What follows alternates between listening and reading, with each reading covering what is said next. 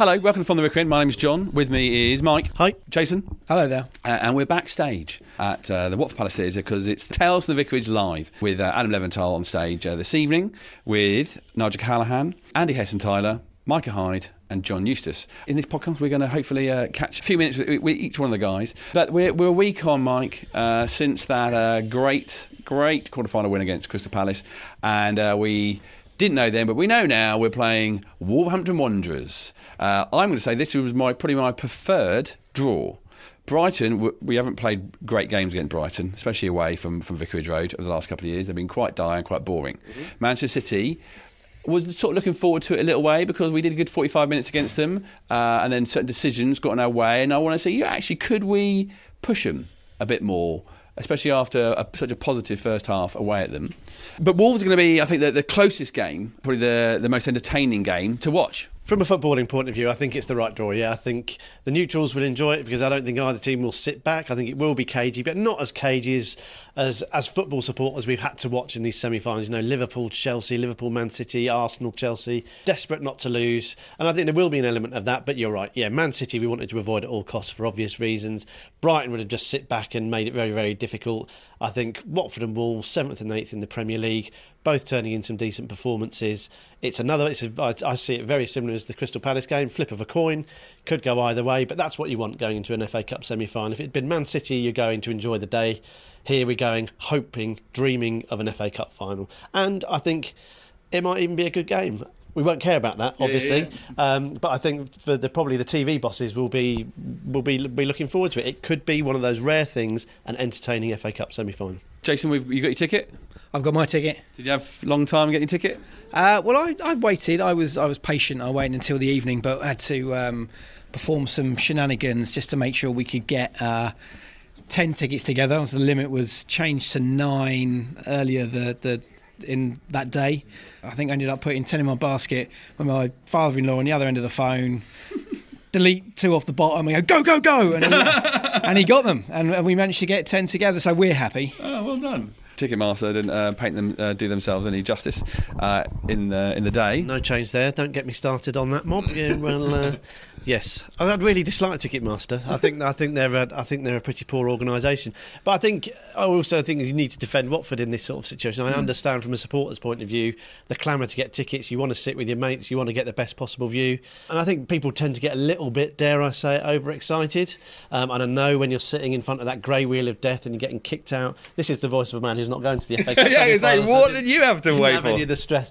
But I think bottom line is you're always going to end up with a ticket. Yeah. You're always going to end up sitting next to someone you want to sit next to. And I think the thing that not ticked me off, but I was a little bit unsure of was the level of vitriol to Watford for giving season ticket holders 2 seats. And I think I thought that was perfectly reasonable. I think Watford have made it very clear that they view season ticket holders as these are the guys and girls that are putting up front 300, 400, 500 quid at the start of the season every year. They're committing. Of course, people go home and away. They can't always commit to a season ticket, but that's just the way it is. They are the people who are there week in, week out, putting the money up front. So I think it's right that Watford recognise that. And people saying, oh yeah, they're going to be bringing their Arsenal supporting mate, they're going to be doing this. I'm not being funny, but Arsenal supporters aren't going to want to pay 65 quid to go and watch Watford. So I think everyone needs to take... The whole Ticketmaster thing was an abomination. It was obviously disastrous. But I think Watford's ticketing policy, if you take a deep breath, take a step back and look at why they're doing it, what they're trying to achieve, I think Watford got it right, and I think they got some undue criticism there. Hopefully everyone got the tickets they need. Like I say, it's easy for me, old smug boy over here, not going. But I think everyone will end up with a seat. Everyone will sit next to who they want to be sat next to. And I think sometimes we need to take a step back. So Ticketmaster, boo. Watford, I think, did the right thing. Yeah. Jason, tonight, let's go back to tonight, though. We've got these 4 ex-Watford players, all played a significant role at some point or another during the last 40 years. Who do you think you're most looking forward to hearing from? Probably Cali, because that's sort of going back to when I first started going to watch Watford back in the early 80s. So I'm sort of keen to see what his memories of those times are, because being so long ago and being a child at the time, I thought everything was...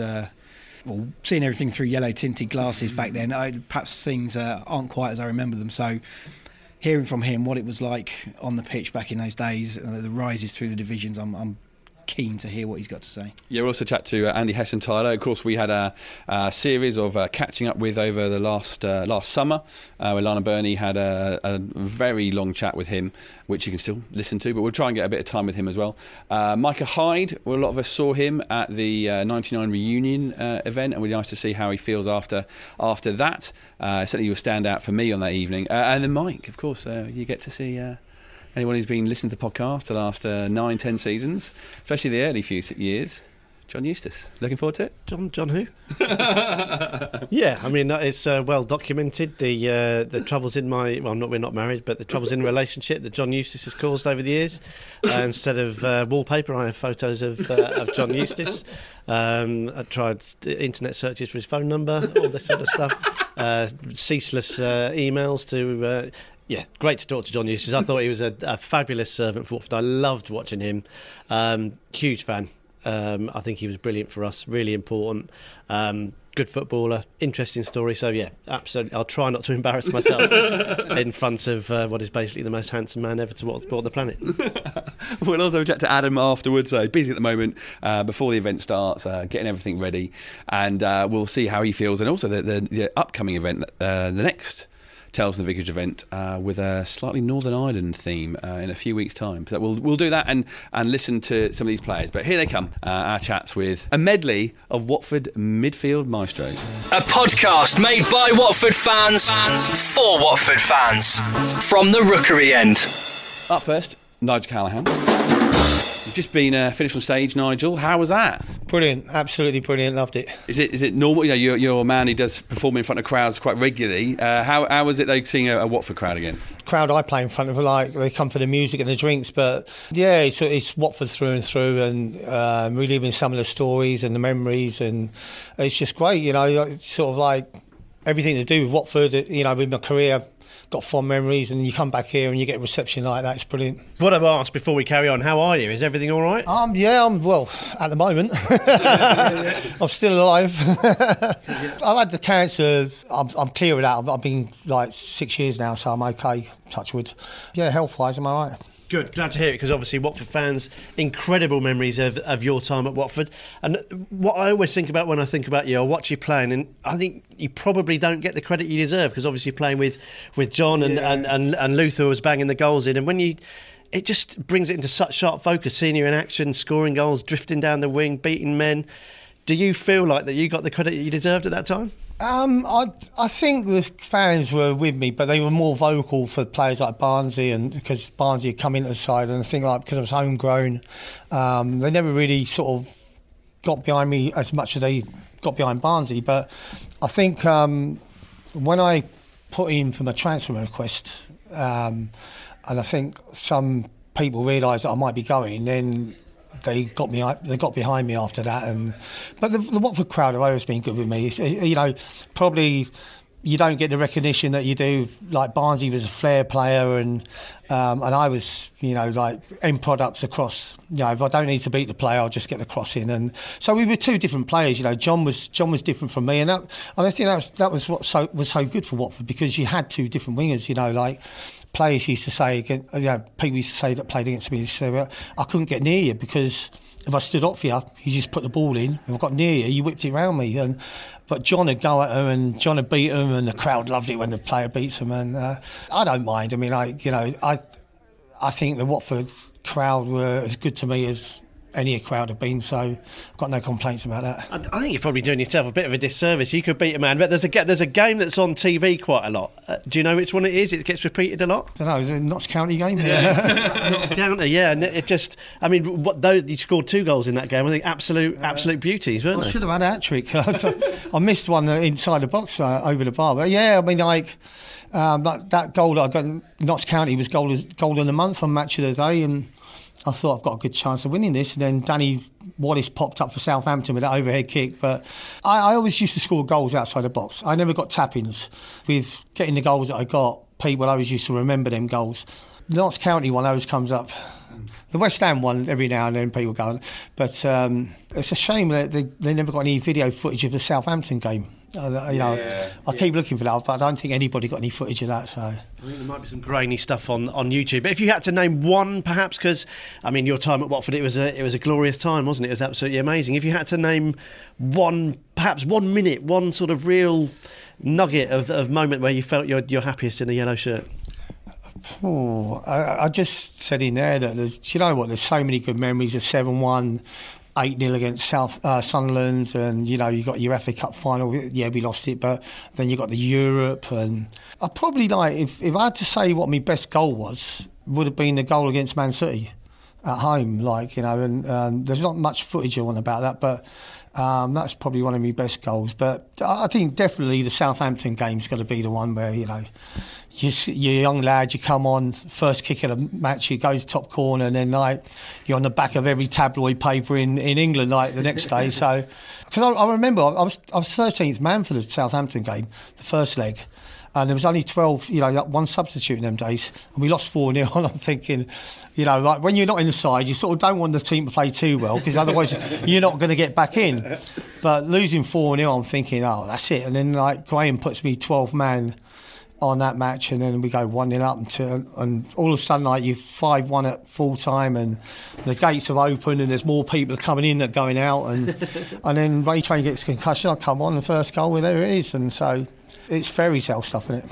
I mean, you list all that stuff: FA Cup final, Europe, Sunderland, Southampton, amazing times. Can you sit back and think, good God, that was amazing, or was that just what it was at the time? Do you know what, the FA Cup final, there's certain players that are like your nemesis when you and they're not the best players in the world, but other players seem to do well against them, but you can't do well. And John Bailey for Everton was one of my players, and so cup final it wasn't my best performance, and you're gutted about that. And it was great getting to the cup final, but nobody, no one likes to lose it. And but the saving grace for me was 4 days later, I think I played in the under-21 cup final against Spain, and I missed the first leg because it was a week before the cup final, and I set up the goal for Mark Hateley, and we won that. So to this day we're the only team that's won a major trophy for England up until now. But so at least I've got that, and that year was a big year. FA Cup final, UEFA under-21s. You look back on things and you just think, I've not done bad, because there's certain players that internationals like Schultz, and certain players that they get a great career, but they haven't had a cup final. They haven't played in that, and so I've done all right out of it. You look back on your career and you go, I've done all right. I could have done with more money. The wages they're getting now, I could have done it. Sort of trying to work out what Graham would have offered me in a contract. Probably would have given me $2,000 a week, Graham. So talking about Graham was very much about Watford being part of the community, and obviously with your DJing skills, you got involved in the Junior Hornet discos. Was that a Graham thing? Graham knew about me doing discos, and I never used to do them any day apart from Saturday night when football's over. Just got keen on doing it, and I was interested. I actually went over to Wickham with a friend of mine who was the DJ at Bailey's at the time, and he was running an under-16s night over there, and it was packed. And I thought, do you know what? There's nowhere in Watford doing anything for under-16s, and so I approached a few schools, said, can I put these posters up? And I decided I was going to run it. It's 50p to get in, but it was a disco for kids. I got some doormen, got everything we need, and it worked really well. Obviously, after that, the Junior Hornets thing come up, and so it was just basic. I mean, it became really good, but I couldn't carry on with it. It was just too much. But that was how it all started, and then I ended up sort of playing a few tunes over in Leighton Buzzard, which was Luton area. I wanted to get interested in it, and people used to go, "Oh, they're only dancing because you're a footballer," and but it was just a hobby for me at the time, and and like I said, Graham knew about it. When I went to Derby, I told Arthur that I was into the DJ, and he didn't have a problem with it. So, you get the rule, it's 48 hours before game, no licensed premises, no. So that was what you stuck to. And for Saturday nights is, I'd go out in Derby and DJ, and the only difference between me and the other lads was I'd be putting the music on, and they'll be at the bar drinking. So you mentioned FA Cup final, Watford in the FA Cup semi-final. What's that like? And you know, is there something that you sort of would advise the current players that in terms of preparing for massive games like this? They're not just a big game against Man United, which we're playing in this weekend coming up, but they're FA Cup games that can make you a legend. Is there something you advise them before that game? I think it's changed the way that preparation is done for cup finals now. I mean, back in our day, you used to have the press and the TV cameras at your training ground every day, and the week went really quick. And we had Barrymore down in our hotel they had Freddie Starr, and that don't seem to happen now. And you get film going along Wembley Way. So the thing is, you just got to enjoy it, because after 90 minutes, if you lost, it's not a nice feeling. But you have to savour the fact that, I mean, you're at Wembley, and like I said to you, there's a lot of players that are great players, have a long career, but some of them never even get to play at Wembley. So, that's the thing I'd take from it. I'd like to ask you about a current player, Nigel, and feel free not to answer it. But Gerard Deulofeu, I think the way you described your play, the way you played, just get the ball in. No need to beat a man, just get it in and let the defenders worry about it that way. It strikes me that perhaps Deulofeu would be better used that way, because when he's one-on-one, perhaps he has too much time to think about it. What do you think about the way he's playing at the moment and how he's used? I don't know, it's difficult, because we was like a well-oiled machine, Les Taylor and Kenny Jackett were in midfield. They were like the ball winners, they were the engine room, they got the ball, they fed me and Barnsley. Your two centre forwards, they knew when me and Barnsley got the ball out wide, they knew they were going to make their runs into the box, because we was going to deliver. So everything was like, you knew what was going to happen. Now it's a little bit different, sometimes there's a lot of individuals in teams at the moment, but he's a quality player, Deulofeu. I mean, and the thing you've got to realise with players that are flair players and quality players, people like Matt Le Tissier, you've got to realise that they can't do it every week. And them flashes of brilliance come because it is a flash of brilliance, but you can't do that every week, because if you done it every week, it'd be normal. So, you have to. People called me lazy at Watford. They said I was a lazy player. I wasn't lazy. I was just I probably wouldn't run for a ball that's going out if I knew I couldn't get it. But some players give the impression that they're not trying as hard as the others. But you just got to. You can't have them players without the stuff that goes with it, if you know what I mean.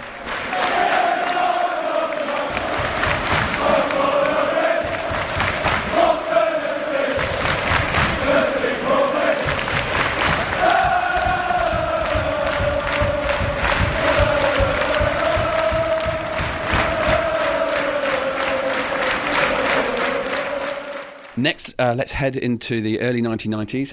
Andy Hessenthaler. Andy, are you looking forward to going back out in front of a Watford crowd? Yeah, I am, to be fair. And I did a book signing not long ago, around about Christmas time, and there's quite a few Watford fans turned up. So it was good to see them guys, and they brought some memorabilia, shirts and programmes to sign. So, looking forward to it. It's going to be good to see some people again. And things have changed a little bit at Watford since your day. Can you say what's the one thing that's changed the most, apart from money, at Watford since you were there? That'd be the first thing we'd say. I think just, I haven't been back to the ground for a long time, and I've seen it on the telly, but you see that the ground's completely changed now. It's got up to the stand of obviously a Premier League stadium now, so that's a big change. In our time, it was obviously the owners at that time. It was Jack Petchey, he owned the club, and obviously Sir Elton was our chairman. So, foreign owners in now, which is pretty much in football now, isn't it? So there's a big change. But yeah, the club's massive now, isn't it? Being in the top league, and what's great is they're doing well. They're competing, aren't they? They're up there in obviously the FA Cup semi-final as well. So. It all bodes well for the football club. They're in a great place at the moment. You were a bit of a hero, I think, at Watford at the time. You were really important. You were a really important player for Watford. We missed you when you were injured. You played a lot of games, so you're up there as an important player for Watford. But probably you see your career more as a Gillingham man. Is that fair? How would you look back on your time at Watford? Do you remember it probably as fondly as we remember you? Oh yeah, massively. We were just talking about that in there. Really, I mean, the day I left was and I left at the end of the season and then ended up going to Gillingham pre-season, but nothing was confirmed because it had to go to the tribunal. The day the tribunal, it came out, I think it was 235,000 that Gillingham had to pay. I got back in the car and Tony Pulis said, I just had a phone call from the chairman, you're going back to Watford, we're not paying it. Which wouldn't have been a problem to me because even though I'd missed all pre-season, I'd done it with Gillingham and it looks like I'm going back but the more I think about it, I was probably deep down hasty leaving. I think I should have stuck it out. I mean, I've told the story. I sat down with Graham and we talked about a contract and he slid a bit of paper across to me and I looked at. He said, "Take it away, show your agent." We all have. We start. Agents were in the game then as well, but I didn't really need one at my age. But it's always great to have a bit of advice from somebody. I didn't use the agent. I just looked at a bit of paper straight away, and I didn't take it with me. I just slid it back across the table. And in hindsight, I should have taken more time. But at that stage, Charlton were very interested at that stage. But because the Bosman ruling wasn't in, they wasn't prepared to pay take a risk on the tribunal, for a 30-year-old at that stage. So. But a little bit of regret there. Perhaps I should have stayed. But I had a wonderful time. The time I was there, yes, I spent most of my career at Gillingham, but I'll never forget these memories. This is where it all started for me as a pro, and leaving Dagenham, Redbridge Forest at the time, and getting the opportunity, thinking, am I going to be good enough? I've got to show some of these people, Peter Nicholases and Trevor Putneys of this world, and some of these big names that were at Gary Porter, Nigel Gibbs, and go through them. They're all established players and been professional, been at big clubs. I'm coming out of non-league, so it was I was very nervous. I remember the first week of turning up the training. I think the lads sort of looking at me. He's come out of non-league. Is he going to be good enough? Type of thing. So I had to prove my worth, and in the end, I felt I did that. You talk about playing in non-league. Was it sort of ever in your mind that you were going to be a pro? Was it your goal, your ambition, or were you just sort of playing semi-pro football, thinking this is where I'm going to be? Yeah, I always had it in my mind that I wanted to be a professional. I think one day hopefully it will happen. But when you start getting to 24, 25, you're thinking, blimey, this is not going to happen. I needed a break, and fortunately that break was with Peter Taylor, because obviously he was Steve Perriman's assistant manager. I worked under Peter. At Dartford, and then got that call. And he said, "Do you still fancy being a pro?" And straight away, yes. I was in the building trade. I had a trade, but the opportunity to go and have a go at being a professional footballer, I say I jumped at it. But there was a little bit of interest when I was 20, 21. But I don't think I was good enough then. I think it took me that age to become good enough to be a professional. And then I had to go and prove it at Watford, and it turned out great for me. The thing is, like you say, when you said you maybe looking back, but you weren't ready, there were thousands of boys playing football, and there were hundreds who are part of these top teams, academies. Surely they're not ready yet, and do you feel like footballers are getting rushed too quickly into having to prove themselves these days?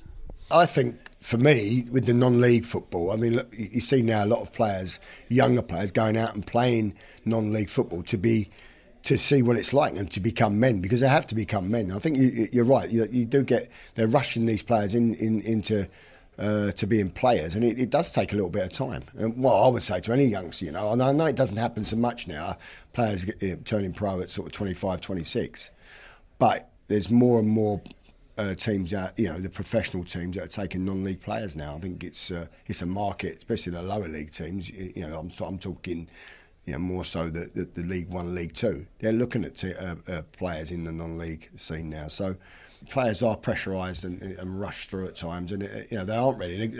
And that's why they need to get a bit of an upbringing, really, for me, and let them go out and see what it's like. I mean, obviously I'm down at Dover now, managing down there. I was at Eastleigh, but We've had two Tottenham sent two players into me just through Nigel Gibbs. Nigel's worked at Tottenham, and they asked me to just let these two youngsters come in and see what it's like at our level, really, because they get spoiled, don't they? So it's been interesting for the two kids that have come in, and they've done great. But hopefully they've gone away and thought, blimey, if this is what it's like, I want want to make sure I'm in the attitude's right and I can go on and push to try and get in Tottenham's team. It's a little bit about your time at Watford. Watford fans won't forgive us if we don't ask you about that. So you'd said you had to prove yourself. You're perhaps a little bit nervous going in. Can you tell us what that dressing room was like when you signed for Watford? What was the feeling like then? It was good characters, big characters. Peter Nicholas is a big character. Trevor Putney was a massive character who become a good friend of mine and still a friend of mine now. We speak a lot. He lives in Spain, but I've been out to see him. But Nigel Gibbs, I knew Nigel, didn't know Nigel, but knew what Nigel was about, and obviously proper gentleman and Mr. Watford type of thing, wasn't he? And he had a fantastic career. A bit daunting, really. I suppose because I was 25, nearly 26. I think if I'd have been 19, 20, I think it'd have been even harder. But at least I had some sort of experience, not at that level, but around players, and obviously being in the dressing rooms, even at non-league level, the camaraderie and the togetherness is fantastic, and you could feel that straight away with that group, and they made me feel really welcome. I've got to say, like I say, it was characters. There was a lot of ribbing going on. Davy James was there at the time. JMO, he was a youngster and coming through, and obviously he was playing, and lots of talk of him going to Liverpool, and so some real good youngsters there as well at the time. But it was daunting. As I say, the first game that I played was the first game I went to was Brighton away, and I wasn't sub. I was 13th man. I can't remember how many subs we had that in then. I think it was three subs. I think it was. So I was just really there to get the experience with the lads at Brighton. And I remember we won the game. Great. Steve Butler scored and 1-0. And then we had Everton away in the cup. I was playing. Steve put me in. I just couldn't believe it. Going to Goodison Park, likes of Kevin Sheedy, Peter Beardsley, and I'm been thrown in. But I was thrown in at right back, and I've never played right back before. So I was like, "What am I playing right back?" But I wasn't going to be arguing with the manager. I got an opportunity. So, but it went okay. We didn't. It was over 2 legs. I can't remember the final score, but we went out obviously on the 2 legs. And then on the Saturday we played Charlton at home, and it was a league game, and I made my debut and scored. So it was a great start for me, and when them sort of things happen, you actually feel you're starting to, players are starting to realise, hey, listen, this lad can cut it at this level, Was there a moment, was there a particular game where you felt, right, I'm a professional, I'm a Watford player, and you felt really comfortable? Was there a particular moment? I think as it went on, that was a big thing for me, that first home debut, coming out of non-league. I got to prove to not just to myself, to the players, the manager, who put faith in me, Peter Taylor, obviously, and the fans, because the fans are looking at it, come out of non-league, is he going to be good enough? So that first game was, gave me a lot of confidence to be able to, win the game 2-0, score and go well. So I think just gradually as it went along, it became easier for me, and it didn't take. I got to say, it didn't take me long to really settle in. I got to say, to be fair, not all the characters we had. So, as your career went on, did the Terrace songs get any better? Did they improve on Oot, R, Hess and Tyler? No, that was the only one. To be fair, I think with my second name, it's a nightmare, isn't it? I don't know what else they could have. But I did. I've been. It's great because for them to be singing your name, and obviously, like I said, where you've come from, and they've sort of taken me into their hearts, really, the fans, and they knew what I was about. I wasn't the most gifted player, but what I did do is, if I was having a bad day with the ball, I never stopped running. I kept going, and I think that's what fans like, don't they? That's what they want. Yeah. They want players. They want players to graft for 90 minutes and wear the shirt with pride. And I felt that's what I did, for every time I put a shirt on. I was say, is there any particular game or moment that stands out in your time at Watford? I think the Leeds game in the Cup when we beat Leeds, that was tremendous. With what Leeds won, obviously the league that year, didn't they? And that team was phenomenal, wasn't it? The likes of Stratton, obviously the late Gary Speed, Cantona was playing. He missed a chance after a minute. Gary McAllister was playing. There were so many names in that team. To beat them that night was a tremendous achievement, and that's one that sticks in my memory more than anything. And what's the one thing you got at Watford that you sort of kept with you over the years? I think just the club itself. The fans were absolutely outstanding from the day I walked in, and even though that I left a little bit under a cloud, I think if you read the book and I've just said to you about the story, really, I was a little bit hasty, but I just didn't feel the contract was right at the time. But I got, let's say, left a little bit. But, the one thing over the years, when I've met Watford fans afterwards, it's always they talk about what I did with the time that I was there, not when I left, So they're fantastic. And I'll always remember. But I think just because it was my first professional club, I'll never forget that. And that club has given me the opportunity to have the career I had in the end. And I was fortunate to go on and play quite a lot of games and retired at a late age of about, I think it was 41 when I retired at Barnet. So, that for me, that's got to be what Watford did for me, and so it'll always be in my heart. So I'll never forget that. We're the Orns, you're the Orns. Come on, you Orns! Go on a few years to the end of the 1990s with the 99 promotion winning side, Micah Hyde. So, Micah, you're about to go out in front of a Watford crowd. You had the eventual Christmas with a reunion of '99, but it's a proper big, well, not quite stadium, but it's a big crowd. Are you looking forward to it? Yeah, absolutely. I always love coming back to Watford, so yeah, for sure, I'm looking forward to it. We're talking before you've been out there. If there's a particular story you'd want to tell about your time at Watford, what will it be? What do you hope Adam asks you about? I know what Adam will ask me about. He's going to ask me about the Charlie on a photo at Walsall. So, yeah, that'll be interesting to bring that back up again. Me and Charlie, we had a team photo at the beginning of the season. I can't even remember what season it was, to be honest with you. But, you do a photo at the beginning of the season, and we sat in the front, me and Charlie, and everyone really got on really well. Me and Charlie got on really well, coincidentally. And then we sat next to each other, and I put my hand on his knee, and he put his hand on my knee. So it looked like he had a black hand, and I had a white hand. No problem. They went and took the photos. Gaffer must have saw the photos. He went ballistic, apparently. He went ballistic, said it's cost X amount of money for Watford to produce them and blah, blah, blah, blah, blah. The next day we had a game. So the next day we played Walsall, pre-season. We played Walsall away, played the game, everything's fine. Then I can't remember what the score was or anything like that. Played the game, we're at the back of the bus, me and Charlie, as we usually are with the rest of the boys, having a bit of banter before it's time to go. Because the gaffer normally comes on after anyway, because he talks to other managers and whatnot. That's normally the routine. All the players are running and the staff coming after everyone's on the bus. Then we leave. And so you don't want to be on the... You don't want the staff to be on a bus and you're not on a bus and they're waiting for you. You don't want that. Yeah, so we was on a bus, and then Kenny's come on the back, walked to the back and said, the gaffer wants to see you two in the changing room. Nonchalantly, no problem. Okay, cool. Gone to get off the bus, and he said, no, just get off the back, because there's two entrances. He said, just get off the back, just get off there. So his staff sort of blocked us going down the bus. I mean, his staff blocked us going down there and said, just get off the back. So we got off the back. Graham's got on the front, Gaffer's got on the front, drove off and left us. That was it, drove off and left us. That was what we done. We didn't know, even to that point, we didn't know what we'd done. We thought we'd just banter. They're going to stop in a minute. Left, went down the M1 and they went home. How'd you get home? Well, Charlie, we had our phones on us, because everything was on the bus. We just got off of the bus, we had our tracksuits on, so we had nothing on us. So we had to phone and get a taxi and then get the taxi paid for at that end, so it would come and take us all the way home back to London. So there you go. Micah Hyde's lessons in football: don't touch other footballers' knees during a team photo. There was a good thing that came out of it though, because the team stood up for us. And the team meeting the next day, when Graham went mad at us and that, and told us why he did it and explained why he'd done it, the team kind of said, well, it's a bit harsh leaving them when they go far, but it was good. It's interesting you mentioned that team spirit, Mike. We were there at that reunion event, and I think it's fair to say it was an emotional night, right? And that was great for us to see as supporters, because that obviously means a lot to us. We were old enough to be there, and it lives long in the memory. We can, just talking about it now, we get goosebumps. And I think from our point of view, seeing you get quite emotional about it was quite rewarding for us, because it felt like it meant as much to you as it did to us. Is that fair? I haven't had a chance to speak to probably how I really felt at the time, because when you do something at a time, you do it. You can't really relive it, can you? Because you're doing it. It's in a moment.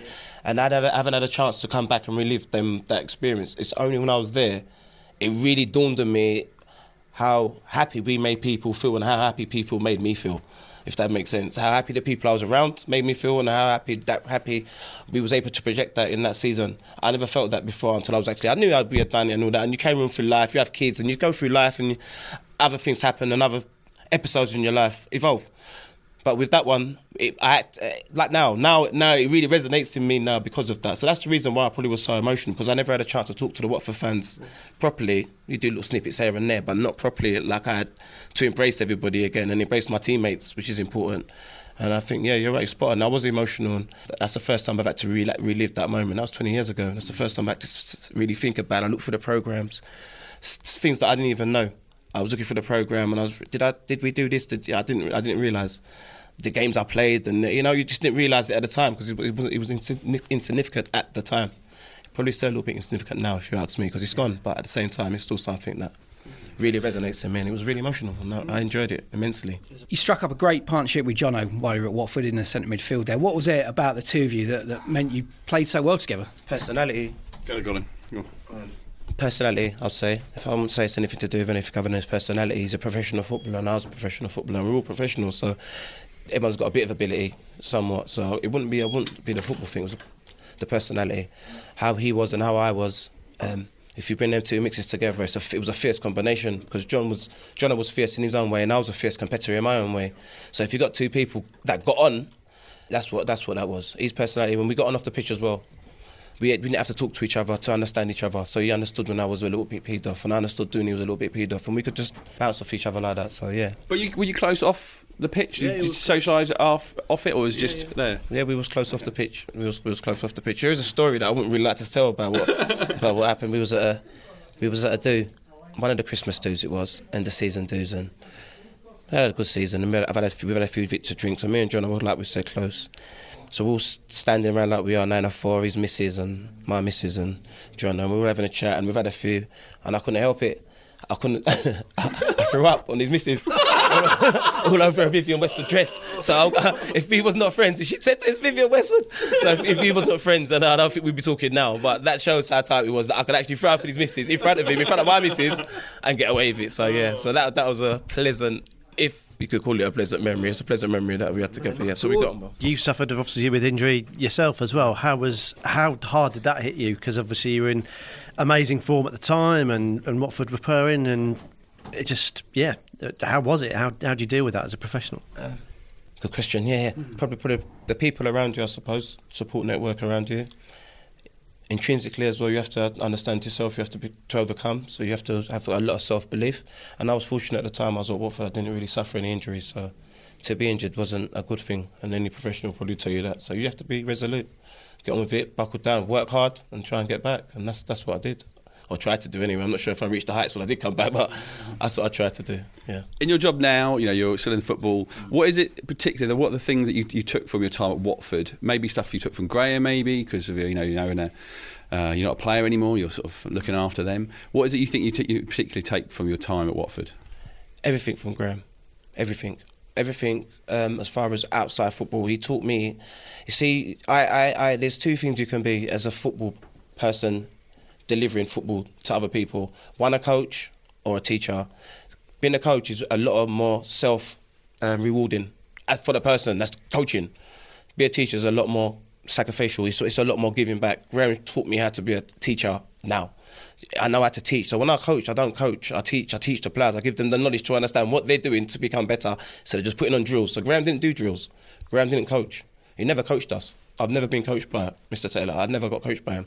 But he showed me how to understand myself and become a better person.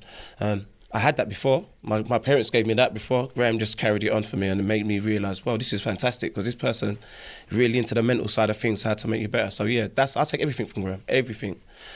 More so than I'll take from any other manager I played for, because he was very in tune to what I was in tune to. So that shows me that what we was in tune to is not unique. It's something that's amongst everybody. It's just whether you can connect with that person. And I connected with Graham because he was very much into the mental side of doing the best for you and going out there and competing and doing all these things, all the little sound bites that I could go on and cliches I could actually mention. But it was real because Graham was good at doing it. And that's everything I do in my teaching. Like I said, I teach the kids. That's exactly what from Graham. It's from Graham and being taught by him. So yeah, everything. Two main lessons. Don't touch knees, and don't be sick on your teammates. They're It lasts me to remember half an hour. If Graham wasn't at Watford at that time, how do you think that team would have done? How much sort of self-policing, how much self-motivation went on? Because it was such a strong bond, wasn't it? If you take is it fair to say that team was more than the sum of its parts, or has that been a bit harsh? No, not at all. Not at all. That's what he did. He took parts. I come from Cambridge. I think Peter Kennedy came from somewhere. Jason League and Alan Hazan. We all come from somewhere. So we didn't come from established places. That's what I mean. We didn't come from established Premiership teams at the time. We didn't come from established Championship teams at the time. So he brought the sum and he made the whole. So yeah, absolutely what you're right, spot on. If it wasn't for Graham, would we have been successful? No. He's the person that guided us. But once he guided us, he let us go. So he, like I said, he didn't coach, he taught. So he taught us to stand up. He taught us how to be self-efficient. He taught us how to manage games. He taught us how to win. So these are important things, yeah. So without Graham, at that time, I'm not sure. There would have been someone else. Maybe they would have been successful, but it's highly unlikely because I can only talk for myself, and he brought me and brought all these other parts to make the whole. So yeah, definitely, we were just ordinary, regular players, I'll say. But he made us believe we was more, and hence the reason why we became more and became successful and we came in and won and we done the things. And these are the same things, messages that I teach the youth and people that I come across about understanding what you need to do. Because like I said, I was just a part. I was never no one that come in and made any magnificent difference to anything. I just come in with a team that he put together.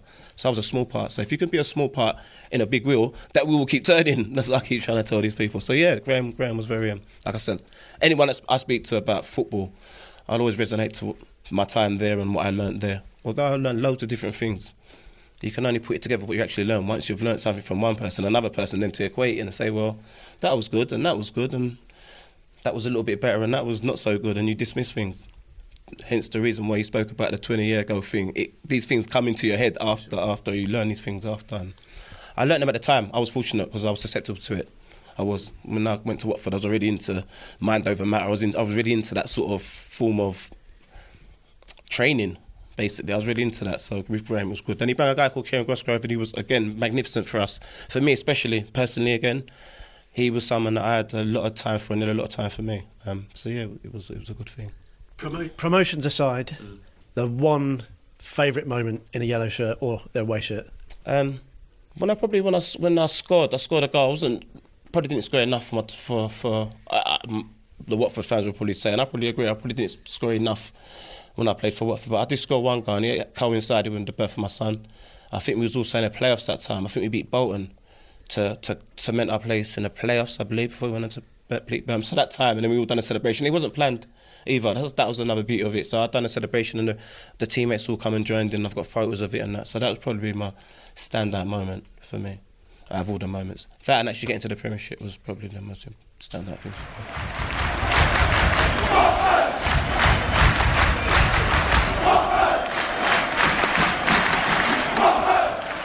And almost bang up to date, the youngest of the quartet, John Eustace. John, we want to start by talking about probably the strangest goal we've seen at Watford, and it isn't the ghost goal. When you were playing for Derby, yes, and you scored a goal, you celebrated with the biggest grin on your face I've ever seen. It was a weird game because it meant nothing. Yeah. So why the big grin? Well, it meant a lot to me. Obviously, Brendan came in and sent me on loan virtually straight away, and I was fortunate Derby took me, Nigel Clough, and, even for Brendan to allow me to play in the game, I thought, right, I want to try and, at least do something, anything so to score the goal was great, and, it was more for my self-satisfaction really than anything else, and it was good, and coming back at the end of that for the following season with Brendan leaving, it was it made it even better because I wanted to be at the club, so it was good. Well, you broke our hearts, John, anyway, seeing that big grin, having scored against us. But what was that like, being sent straight out? We'd had a tough season and a bit, I think, before he came in. And obviously he came in with his new ideas and whatnot, and, he's an unbelievable coach and manager, so it's all part of football, and it was upsetting because I still thought I had a point to prove, because I don't think the start was that good for different reasons, and it was disappointing, but as I say, I went out on loan under Nigel Clough, who's a great manager, and gave me an opportunity to play. As soon as I had a chance of coming back, especially under Malky, I couldn't wait to get going again. Okay, so we've managed to avoid the angle for a couple of questions. We're going to have to get onto it. Adam, who's on stage introducing the show right now, he said to us in the past about wanting to do something to actually try and strike it from the records. Does it still bother you that much? And what did it feel like at the time as well when it actually happened? It doesn't bother me that much. I mean, I didn't score that many goals, so I don't mind having it on my record, you know. But no, I mean, now when it happened, it was unbelievable. You know, I thought we got away with a goal kick. To be fair, you know, I knew it'd come off my knee and it'd gone out for a corner. And when the referee had everyone was running back, I thought, well, we've got a goal kick here. Happy days. You got away with it, and then suddenly all hell broke loose. You know, we didn't know what was going on, and to obviously see that he'd given a goal, it was crazy. It was crazy. But if I'm going to be famous for playing for Watford, then yeah, that's it. The thing that really annoyed me about that goal was the way the Reading players didn't. Some of them celebrated. I think it was one of the Hunt boys was celebrating, saying, "It's like, come on, fellas!" And we've seen games replayed. Was it Sheffield United where they? Yeah. And how do you feel about your fellow pros when they're not saying, "Ref, come on, you're going to see this at half time, you're going to see it at the end, this is the worst decision"? Did you not think that Reading should have said something?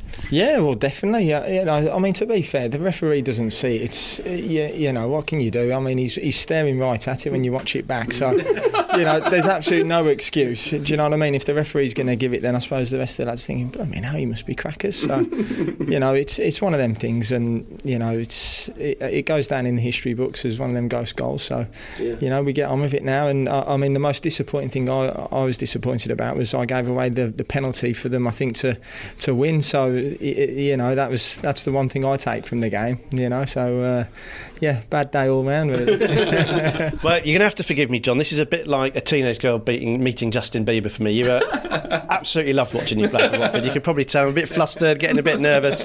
But I was on the way here. I was trying to work out why I thought you were such a good player. Obviously, you're handsome, amazing teeth, your quality. But what I felt was, as captain, I felt when you were captain and on the pitch, it felt like Watford were never going to get bullied, apart from the ghost goal, obviously. It always felt that you were having a little word with the ref, you were talking to your fellow players. Your role as captain is almost the most complete. You felt like it felt to me like you took it really seriously. Is that fair? Yeah, of course. I mean, you know, when I came back from being on loan to Derby, I think playing under Malky and Daishi, you know, it really felt like home, and I felt a responsibility of being one of the older lads. You know, a lot of young lads around. Got on really well with the fans, you know, and the club, you know, I really took to the club, and you know, I felt a huge responsibility of helping the new managing team. You know, the two young managers coming in and the young players. So, you know, I enjoyed the role that I was given. And you did. And would you do that? You'd have a little word, because it looked to me that you'd be patrolling around the park, you'd be having a word with the ref. Did you see that? Is that part of the captain's role? And can players get away with that as much these days, do you think? Yeah, well, they should do it. You know, it's just managing the game and being respectful. And you know, you're right that you probably don't see as many people doing it now. But you know, I had a responsibility to the club. I think I'd come in initially to help the club get promoted, and it didn't work. And as I say, when I came back, I felt I had a point to prove. And you know, the last 3 years were 3 of the best years of my career, really. You know, although the end under Gianfranco, I had a serious back injury and I didn't play. You know, I still loved seeing how the club was involved. You know, getting better and bigger, and the financial stuff, the better players coming in. You know, it's exciting, and I was desperately wanted to be a part of it. You know, so unfortunately through injury I wasn't. But you know, from when I came in, you saw the club were on a high, then they went, you know, really rock bottom, and then when I left, they were on the way back up again. And you know, it was a nice way to leave. Obviously, Gianfranco and the club offered me a coaching role, but at 33. You know, although I hadn't played for that season, the last I think 8 weeks, I'd just come back from my injury, and I started to feel a little bit like my old self again. I thought, no, I want to try and carry on playing, and fortunately went back to Derby under Nigel and had 2 really, really good years. And I think what was nice was actually Gianfranco said in a couple of TV interviews after, he said one of the regrets that he had was not offering me a player coach role. You know, so. You know, that was nice for him to say that, because he didn't need to say it. But yeah, I don't think many people thought I'd play again, really. So no, listen, my time at the club was fantastic. I loved every minute of it, and it's a club very close to my heart for sure.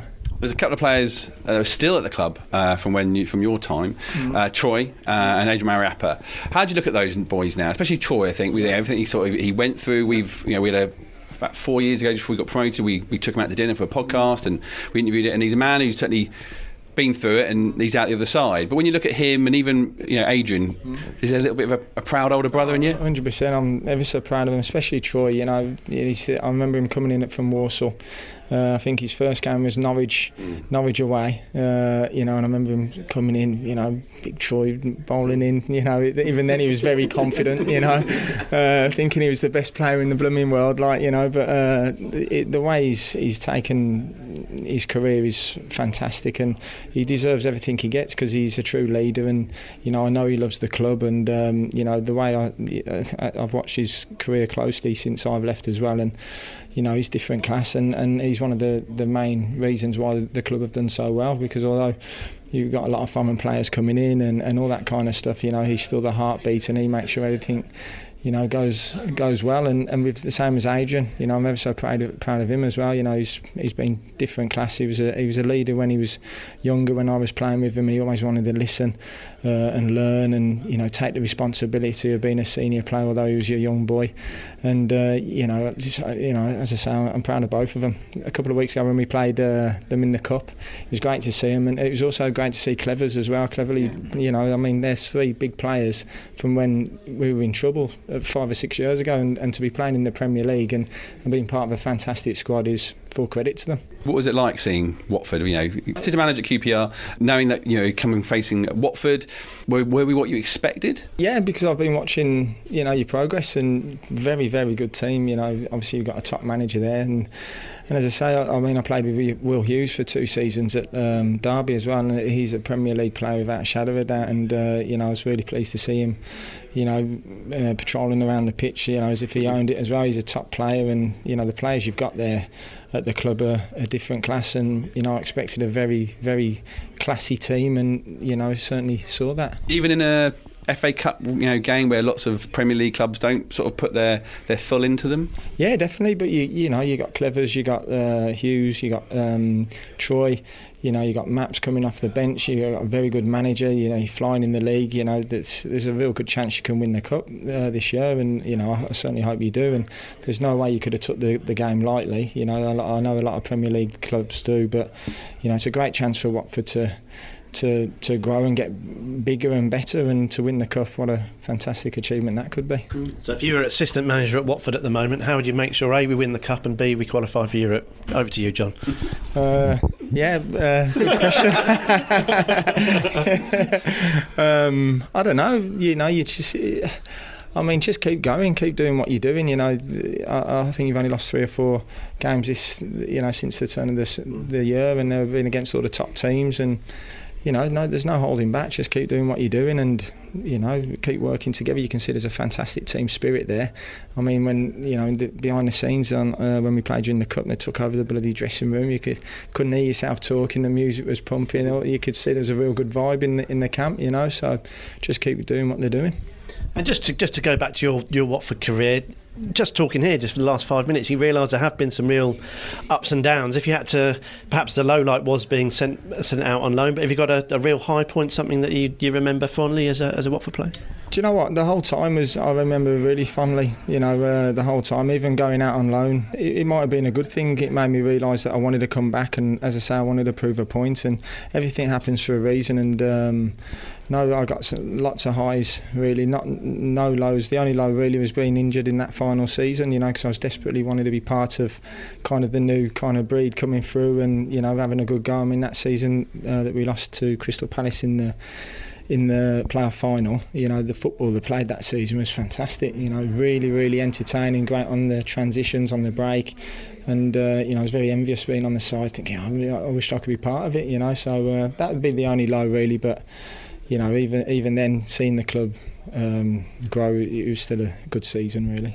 And for your future as well, then, so you've had a go at being a manager, now an assistant manager, as we've talked about.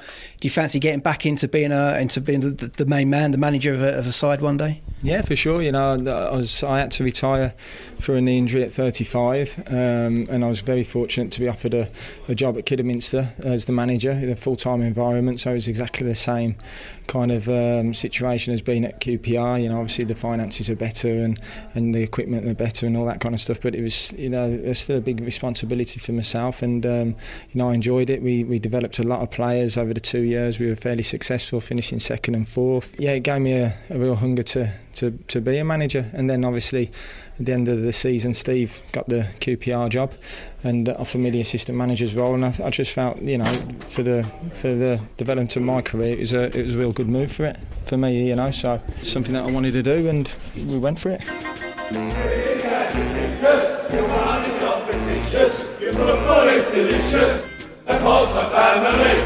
A podcast by Watford fans for Watford fans.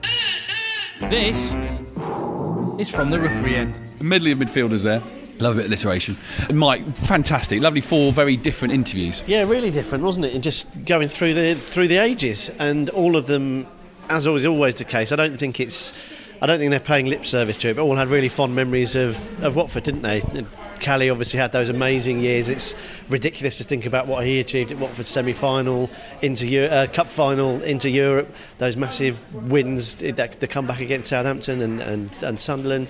But just hugely rewarding to talk to these guys, just fond memories of Watford Football Club. And it feels like, and I know they have to say it to a degree, they enjoyed playing for Watford as much as we enjoyed watching them, and I think that's why I always come away from these things getting that little warm glow inside. But yeah, really interesting. Everyone gave a slightly different sort of view as to what it's like behind the Vicarage Road curtain. Really interesting, really exciting and entertaining.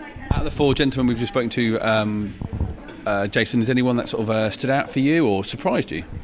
I don't think so. I think they're all, like I say, all from sort of different times, and it was good to listen to all 4 of them. I, as you always point out, I'm quite an old man, and I've been lucky enough to see all 4 of them play. So it was, I think, equally as interesting to hear from Callie as it was from the other 3. So I enjoyed it. I guess the story from Micah was quite good fun. Some players maybe less than others are willing to give up such information. So yeah, big up Micah for giving us that little exclusive for the podcast. And interesting, I thought, to hear from Heseltine as well, admitting that he was a bit hasty with and he kind of said, they offered me this amount of money and I just flicked it back. I said it was a flat no, wasn't it? And I don't think it was quite, I thought, brave of him, I guess, to be honest and say he was a bit hasty. The one thing I'm cross that I didn't ask Andy Heseltine about was what it was like to wear that TV interference kit, because that was that era, wasn't it? The Blaupunkt shirt. So maybe we must try and find him and ask him without the mic, but what the players thought when they saw that away kit for the first time. Ridiculous, wasn't it? We're going to catch up with the man who's on stage with these 4 men, and if you came to the evening, you probably got far more than our little chat that we had. But if you went at the night, Adam always gives us this sort of backstage access to speak to the players, so you get a feel of the event, and not everyone misses out. But of course, the event's coming up, and we'll find out a bit about the Northern Ireland special that Adam's doing in a few weeks. So let's go and find him post-event. So, Adam, we stand here in your bedsit, as we've called it, at Watford Palace Theatre, and we've just finished another Tales from the Vicarage. It was a cracker. It was one of the crackers. It was what a lovely collection of men and from Watford's history. Yeah, and it was a sort of a different mix, because obviously the sort of the background to why it was who it was is that John couldn't come to one of the previous ones, Andy couldn't come to one of the previous ones, and we wanted to ensure that they were able to have their time here. Nigel was someone that, you know, hadn't had a chapter written about him, but he'd featured at so many different times, obviously, you know, Rocket Men and other chapters in other books, that I just thought we need to have Nigel Callaghan on. It's, you know, it's a no-brainer, and he delivered, and it was fantastic.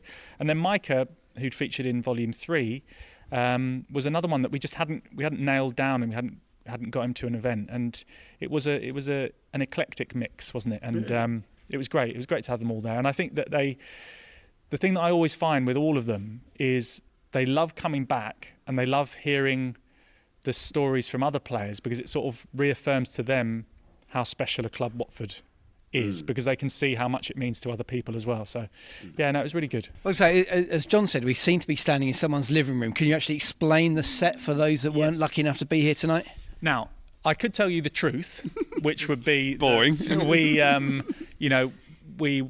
are in the midst of a show which is going on here at the Watford Palace Theatre, which is a sort of a long-running show, and we had to be in a room like this with 70s wallpaper and stuff. I could tell you that, but I'm not going to tell you that. I'm going to tell you we had this specially built retro room with all this Watford memorabilia to just basically take you into what my fantasy room would be like. But to be honest, looking around, and we're now sort of at the end of the show and we're seeing it being dismantled, it's really heartbreaking, actually, to see my lovely place being torn apart. But all the stuff that's on the walls, bar the special canvases that we had made, which are all, bar none, all the guys that were on stage, yeah, I'm having that. I want that. I want that. I want it in my house, because they're all really good. But all the stuff, from the scarves to the hats hanging up to the boots to the goalkeeping wallet, which I used to use. I opened it up the other day, and it stank to high heaven. Those gloves were still sort of stuck together from 25 years ago or whatever it is. But yeah, it's all my stuff, and I brought it all with me. It's like going on Antiques Roadshow and no one making any offers for anything that I've got. Do they not feel like, I always feel like now I'm a fully grown man, I don't have my own room? I want a room where I can put my things on the wall and my rubbish posters, and this is what this room really feels like. Like no one in the world would want to live in this room apart from us, who are really good Watford fans. Yeah. We can't be good Watford fans because the picture of John Eustace is on its side. A picture of John Eustace should never ever be just propped up. No. It should be pride of place, and that's what I wanted to ask you, Adam. You did make reference to it on stage, that a lot of people, me included, I probably fell hardest of everyone for John Eustace. I think he's absolutely magnificent, and it's unhealthy. Let's call it a respect for a love respect for John Eustace. But you said you've done 12 now. In your line of work, you get to meet the occasional sportsman. You're not. It's not a new thing for you, but you're a Watford fan, of course, first and foremost. So do you ever sort of sit here and think, I'm face to face with four Watford players? I mean, a lot of things to a lot of people. They've, Micah Hyde at Wembley, Hessenthaler was there, and Eustace is obviously well loved, and obviously Callaghan has. When we spoke to him, he listed it just very nonchalantly. He played in Europe, got to the FA Cup. It's like, geez. Do you get an opportunity? Do you still feel that, you're sitting opposite these guys and thinking, I love these guys? Yeah, no, absolutely. And I think, it doesn't necessarily always happen with the big guns. It won't necessarily only happen with a Luther Blissett or a John Barnes, or some of the other guys that we've had on stage. Tonight it was sitting there with Andy Hessenthaler. I just thought it actually just sort of took me back to thinking, right, looking at these programmes, I would be stood in the family terrace, or sat in the Vicarage Road end, or wherever I was, watching this guy running, and then he went off, and that was it, and that was the end of the game. And I used to just love his passion and just who he was, and he looked pretty much exactly the same as he did then, just sort of out of granite. And I do have moments when I think I'm in a very, very privileged position, but also what I hope is, and the whole point of these things is to allow fans to come and see them, but also for them to meet them as well, and to get an opportunity to reconnect with some of the people that they will have idolised as much as I did. So 4 different, very distinct eras they were in. Yeah. Cool stuff kind of happened in all of those eras, didn't it? And I was trying to think whether, do we make it up that we're lucky to be Watford supporters? But it just felt like almost 4 decades you could divide it into, and there's some fun stuff happened in all of them, didn't it? Yeah, but it's not necessarily the huge successes that are the best bits, because if you think, the testing times, when Andy Hessenthaler was at the club, not much was going on really in terms of anything positive, in terms of promotions. There was relegations, but there wasn't a sort of a period of time when we were, tearing up trees and going up and enjoying highs. I'll tell you what there was, though. There was the TV interference kit. Oh yes. Huh? Was that the green and... No. Blue. Oh, the blue. Oh, the fuzzy screen one. Oh, so of course. Not much was going on. Right, come on. That's true, yeah. No, sorry, yeah, I got sort of sidetracked by the maroon and green thing that we had. Oh, hideous thing. It doesn't necessarily have to be that you are in a period of success for it to mean a lot. And I think that if you look at Andy Hessenthaler's time, not a great deal was happening. But you look back at wonderful moments like that comeback, even though he couldn't remember it. But that game against Bolton, it was amazing. I remember that, the Bolton players, John McGinley, Andy Walker was there, the little dude on the wing, was it Little? I think it was called Little, isn't it? He was called Little Lee. Yeah. Little Lee. Yeah, was it David Lee or Anyway, I don't care. I remember that. I remember Lee. Playing for Bolton. But Lee Nogan as well. That's got to be the next show, the Lee Nogan show. I love Lee Nogan. But yeah, they were magic moments, and it's in the same way as you talk about amazing goals like the Deeney goal and things like that, comebacks and just moments where you will always remember where you were. And seeing Gary Porter score a hat-trick and it come out of nowhere because we were dead to the world, nothing was happening, and that was a great moment. And I don't really know where I'm going with it, but it was things don't necessarily have to be marked with trophies or success to be magical moments, and there you go. That's what tonight proves. We'll use it, yeah. Now, how's your Northern Irish accent? Is it as good as mine? Next up. How are you? Next up, is it 2 weeks, 3 weeks? How long is it? 2 weeks? No. 3 weeks. 3 weeks. It's a big game. Oh, it's 2 weeks, big game in 2 weeks' time. A Northern Ireland special with that's going to be. It could be epic. Could be like some of those men have done a lot. They've done a lot, and they haven't necessarily done everything that they will chart as their most successful moments at Watford. No. But I had the opportunity via Jerry Armstrong, who's been really, really helpful actually, to get to Pat Jennings, and I thought, that would be amazing.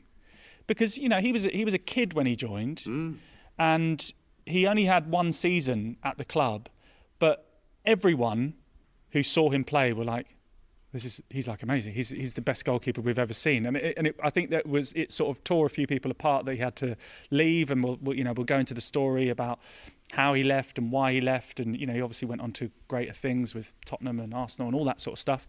So it's going to be great to have him in a way also, because he's going to be the first player that we will have had at one of these events that played in the 60s. Yeah. And we've never had that. So to get an insight into what Watford was like then will be fascinating. Obviously, it was mentioned on stage tonight, the fact that Jerry Armstrong and Pat Rice came along at a similar time, made a big impact, had a big influence on the club. John McLennan, who's been at a previous event before, but it's just going to be great to see how the dynamic works between the four of them. And I suspect I'm probably not going to get a word in edgeways, but just to see them bouncing off at each other. But also, they will all have a view on Watford. Doesn't matter if they had success at Arsenal or Tottenham or wherever. It played a big part in their careers, and I'm fascinated to see how it all pans out. I don't know what room I'm going to do though. It's going to be interesting to see how. Cave? Well, I don't know. Is there any pantomime sets around the back which we could bring out? Maybe a grotto or in a King's Palace. Who knows? Come along and find out what the stage is going to be on April the 18th for our Watford and Northern Ireland Tales from the Vicarage live special. It should be a belter. I was just about to do an accent then, but I didn't, because I thought that would be irresponsible. Yeah. If I wanted a ticket, what could I do?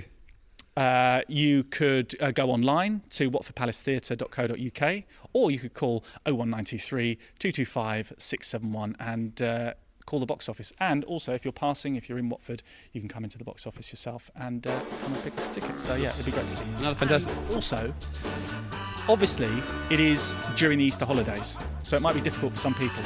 But if you're working and you're not lucky to be on Easter holidays, it is Thursday before Good Friday. Good Friday, no one works. So Thursday night, it's party night, and we're going to be here at Watford Palace Theatre. So I'll see you then.